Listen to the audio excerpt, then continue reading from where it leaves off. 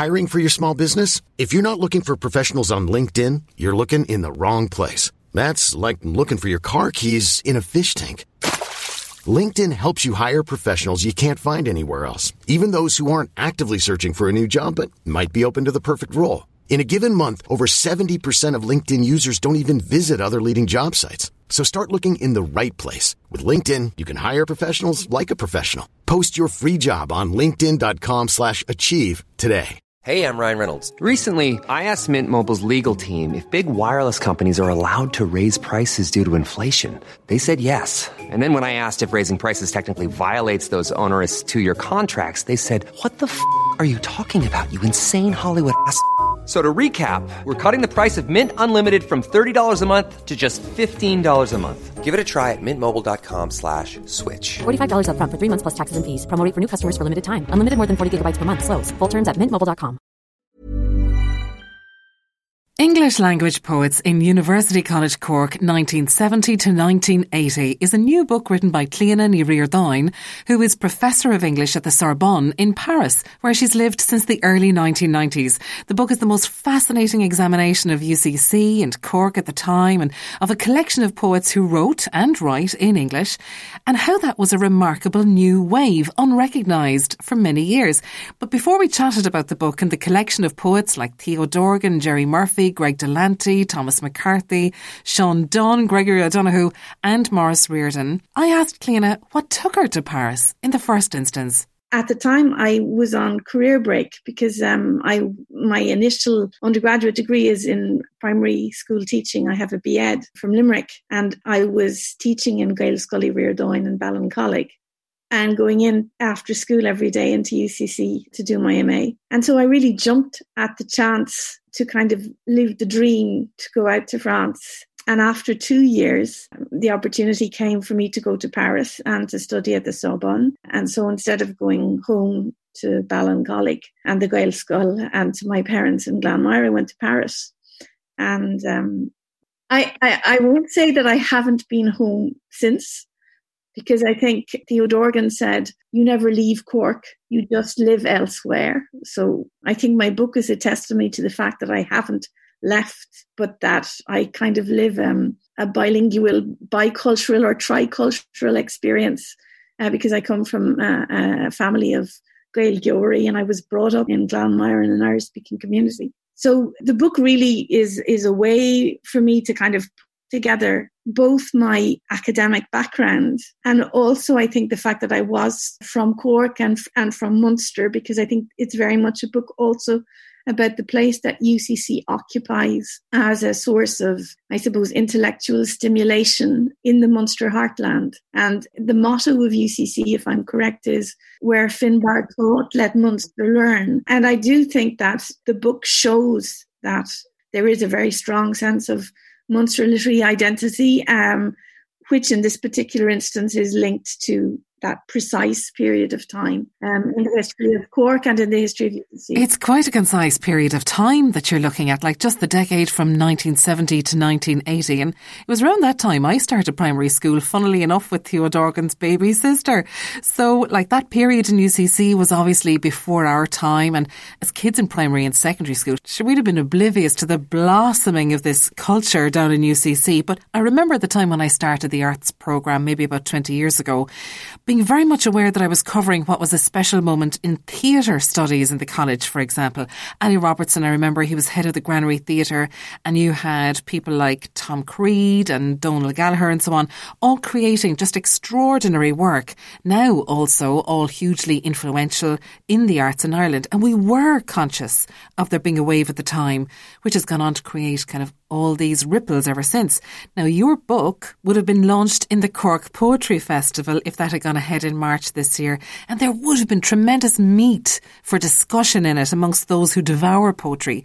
But for people who don't, I suppose, Clíona, or for whom this decade is also before their time, can you maybe explain why that particular decade, 1970 to 1980, was such an impactful one for a wave of poetry in Ireland coming out of Cork? Well, to come back to the initial point you were making about saying you were growing up in Cork and that you went to school with Theo's baby sister, I think I had a similar realisation because I wrote my PhD on the poetry of Seamus Heaney. And I spent a considerable stretch of time investigating the phenomenon of poetry in Northern Ireland and what brought it to light.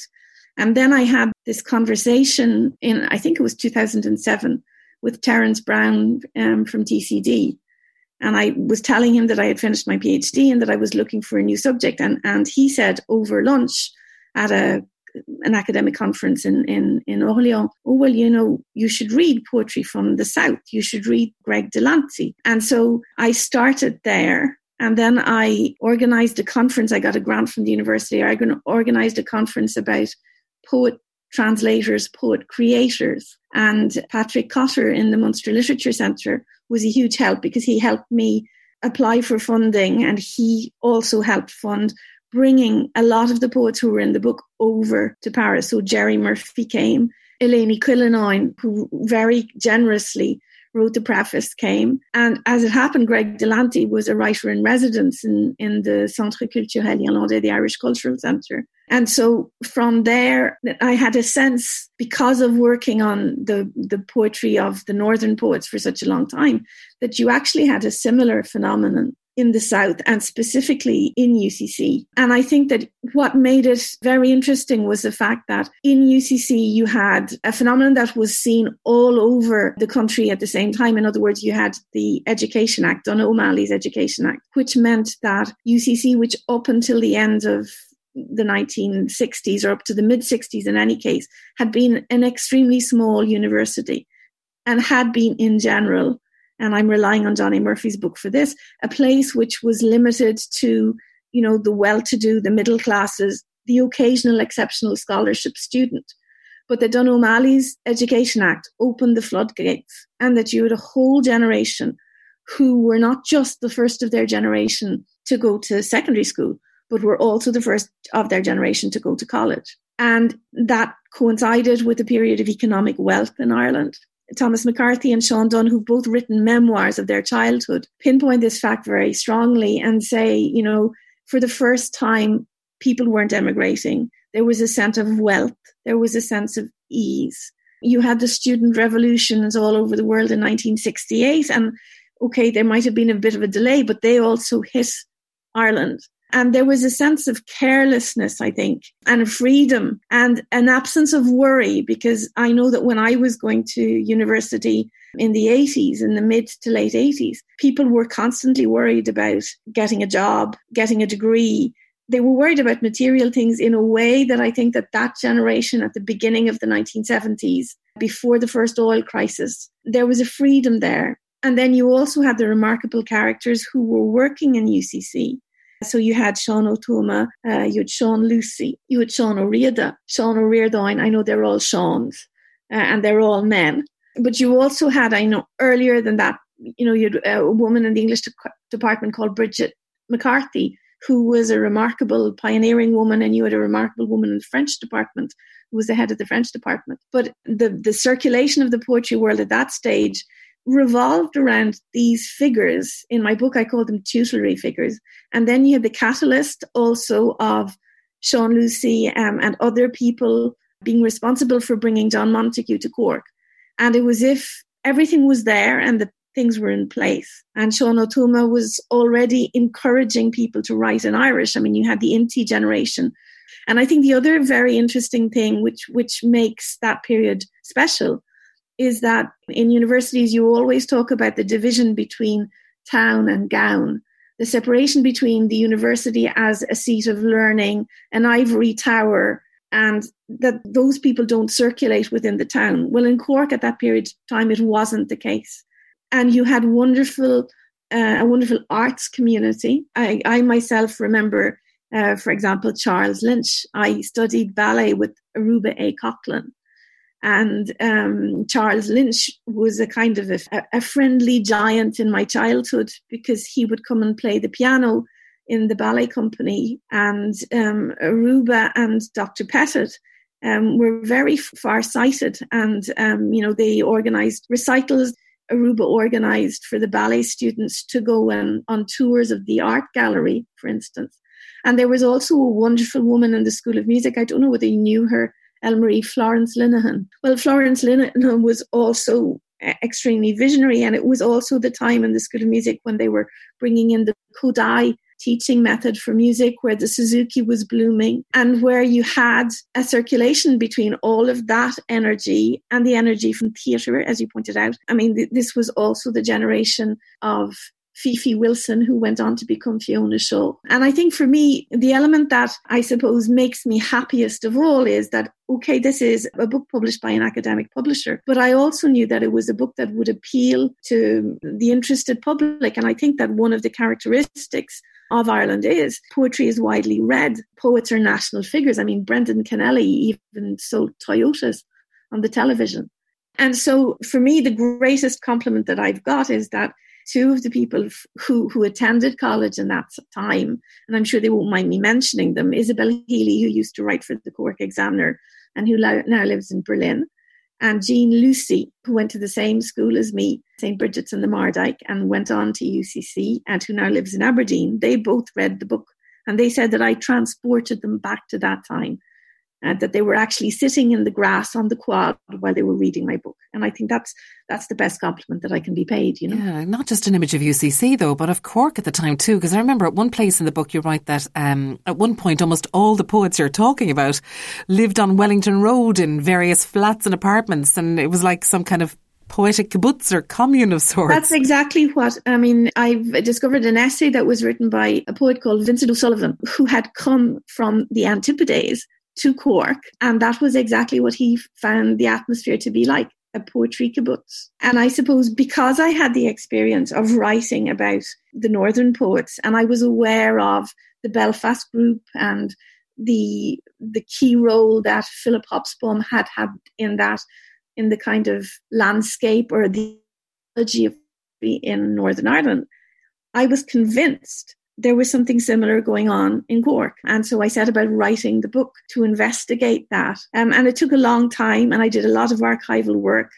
I plagued the staff in Q-1 in the Boo Library, and I interviewed loads of people. So yeah, that particular decade was of course before all the major companies like Ford's and Dunlop's closed and the whole economy went belly up. And I suppose that generation of new academics as such, so in 1970, were in the position of being in college with a thirst for education, but the freedom to almost enjoy just exploring knowledge for its own sake, not just as a means to a job. Whereas nowadays, a university experience is so different because the pressure for professional degrees and so on. Like, do you think it's still possible for that kind of generational wave to happen? Well, I mean, I think that, you know, there are a number of factors, as I suggested, there are a number of factors involved. And I think that if you look at the environment in Cork today and in Munster as a whole, I would say that there are factors there that can enable a younger generation, and you can see it. I would pinpoint the support of the Munster Literary Centre and all of the stalwart work that's being done there. The fact that you have creative writing classes, that you have festivals, that you have the best poets from all over the world coming to the Poetry Festival in Cork every year. And that then you have that supportive environment in UCC again, where you have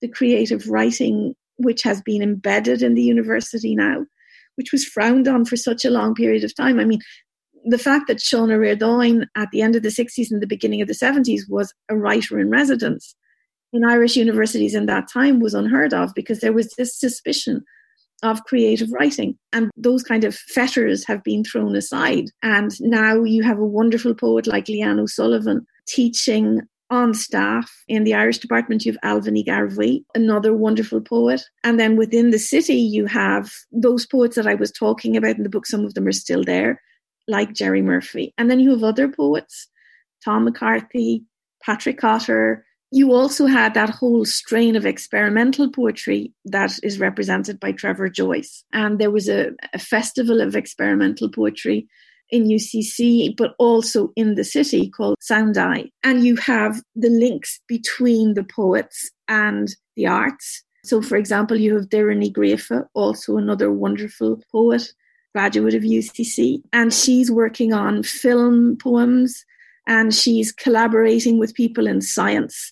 So she has a wonderful poem called Mandible, for example, which explores the connections between Irish and English. And I think that's one of the elements that I see as being very strong in that generation of poets that I examined between 70 and 80. It's their interest in languages and their ability to see Irish as another language, not as an implement of propaganda or as a way of waging cultural nationalist wars. I mean, Jerry Murphy, who is not readily known as a Gael Goer, has a poem in Irish, which is I imaha era yamaha go umaha me burha burha burha. And I think that poem is indicative of what those poets were doing. In other words, they're bringing Yamaha and Omaha into the poem, so which are irreverent words, brand names, geographical locales, which are so far flung.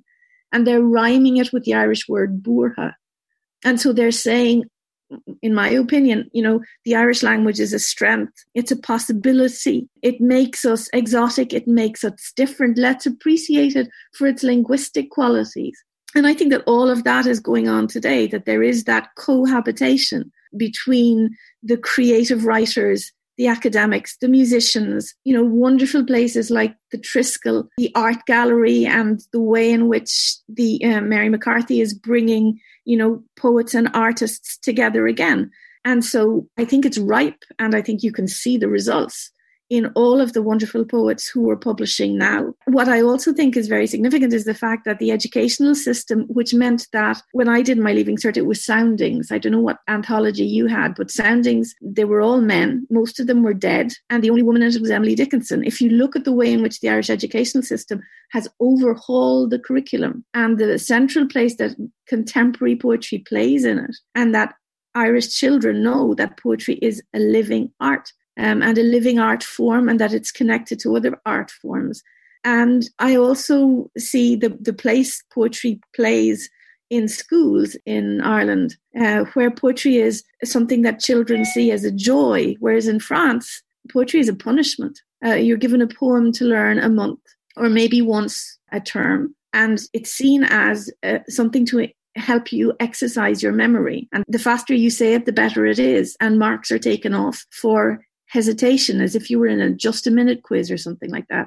So there's a love for poetry and a respect for it, and an acknowledgement of poetry as, I won't say the true legislators of the world, but of the role that poetry and the arts have. And I do think, you link it with today's students so concerned about employment and so focused on STEM. I think the arts have such an important role to play. And I think that when we look at this pandemic, certainly we needed the doctors and we needed the scientists and we needed the testing. But for the people who were stuck at home, the thing that got them through was the arts. It was the music and the novels they read and the programs that they listened to and the films they watched, or the live streaming of plays from the Abbey. And so I think that everything, the stars are aligned again in Ireland for this phenomenon that I have identified during that period to happen all over again. Now, the book was to be launched in March at the Cork International Poetry Festival, wasn't it? But of course, that fell victim to the lockdown as well. So at some point, do you see there being a chance for another launch or something, perhaps? I'd love that to happen. And I'd love to get back to Cork, because I've also published an anthology, which is called Jeune Poésie d'Irlande, les poètes du Munster, which is a bilingual anthology of Munster poetry stretching over a period broader than this. And at the moment, I'm working on another book, which is looking at 100 years of poetry in Munster, Irish, English, and experimental. So we're hopeful that will get published within the next year and a half. Well, I hope when Aer Lingus starts flying again that I'll be able to go home and that we'll be able to have another launch. Hey, I'm Ryan Reynolds. At Mint Mobile, we like to do the opposite of what Big Wireless does. They charge you a lot. We charge you a little. So naturally, when they announced they'd be raising their prices due to inflation, we decided to deflate our prices due to not hating you. That's right. We're cutting the price of Mint Unlimited from $30 a month to just $15 a month. Give it a try at mintmobile.com/switch. $45 up front for 3 months plus taxes and fees. Promo rate for new customers for limited time. Unlimited more than 40 gigabytes per month slows. Full terms at mintmobile.com. Hey, it's Paige DeSorbo from Giggly Squad. High quality fashion without the price tag. Say hello to Quince. I'm snagging high-end essentials like cozy cashmere sweaters, sleek leather jackets, fine jewelry, and so much more. With Quince being 50 to 80% less than similar brands. And they partner with factories that prioritize safe, ethical, and responsible manufacturing. I love that. Luxury quality within reach. Go to quince.com/style to get free shipping and 365-day returns on your next order. Quince.com/style. I'm Sandra, and I'm just the professional your small business was looking for. But you didn't hire me because you didn't use LinkedIn Jobs. LinkedIn has professionals you can't find anywhere else, including those who aren't actively looking for a new job, but might be open to the perfect role, like me. In a given month, over 70% of LinkedIn users don't visit other leading job sites. So if you're not looking on LinkedIn, you'll miss out on great candidates like Sandra. Start hiring professionals like a professional. Post your free job on linkedin.com/achieve today. Clíona, I'm so glad we had a chance to chat about the book. It's just a fascinating read. I told you I'm not finished yet. I'm kind of in the middle of chapter 3, but I love the way that you begin each chapter with an abstract to kind of place the text in context for people, because it really guides you along so fluently. Well, I mean, that's one of the things that I think is very important about the writing that you do as an academic. I mean, it's so easy to hide behind theories. And I think part of the function of an academic should be to make your learning and your results accessible to people. And that was really my aim in this book. I mean, there are theories which underpin the hypothesis that I had, but I want to make my work readable and accessible, because I think that for ordinary people who have an awareness, you know, who listen to poetry on the radio, who attend poetry launches in Waterstones, for example, that I wanted this to be a book that they could read too, and not just a book read by 3 academics who are specialized in that century or whatever. I feel very strongly that this is something which people should enjoy and should read and should share and talk about. Okay, bottom line then, Clíona, what's the story with its publication and distribution now? So it's published by an English academic publisher, Palgrave Macmillan, and because it's an academic publisher, it's horrendously expensive. And I'm really sorry that I didn't find a more accessible price. It's also available as an ebook, but I think the actual physical book is very nice. The cover is lovely, and it's available online from Palgrave. And John Breen at Waterstones has said that he will stock some copies when Waterstones reopens. To a certain extent, I think that the fact that it's published by a very well-reputed academic company is also good, because it means that it's not a parochial publication. And the other interesting connection with Palgrave is that Palgrave published that poetry book called Palgrave's Golden Treasury, which was an anthology that was published at the end of the 19th century, and which many people had in their libraries circulating again and again and again. So I like that connection. I like that connection with, I suppose, the popularization of poetry and the recognition of poetry as a popular art. And I think that's what poetry continues to be in Ireland. It continues to be a popular art. We have a president who writes poetry, who is a published poet. We have the Irish Times, which devotes an awful lot of space to the coverage of poetry. And we also have pioneers like David Marcus, another Cork man, who set up Irish writing and promoted new writers in a very benevolent and kindly way. So I do think that sets us apart as a nation. We have poems on our passports.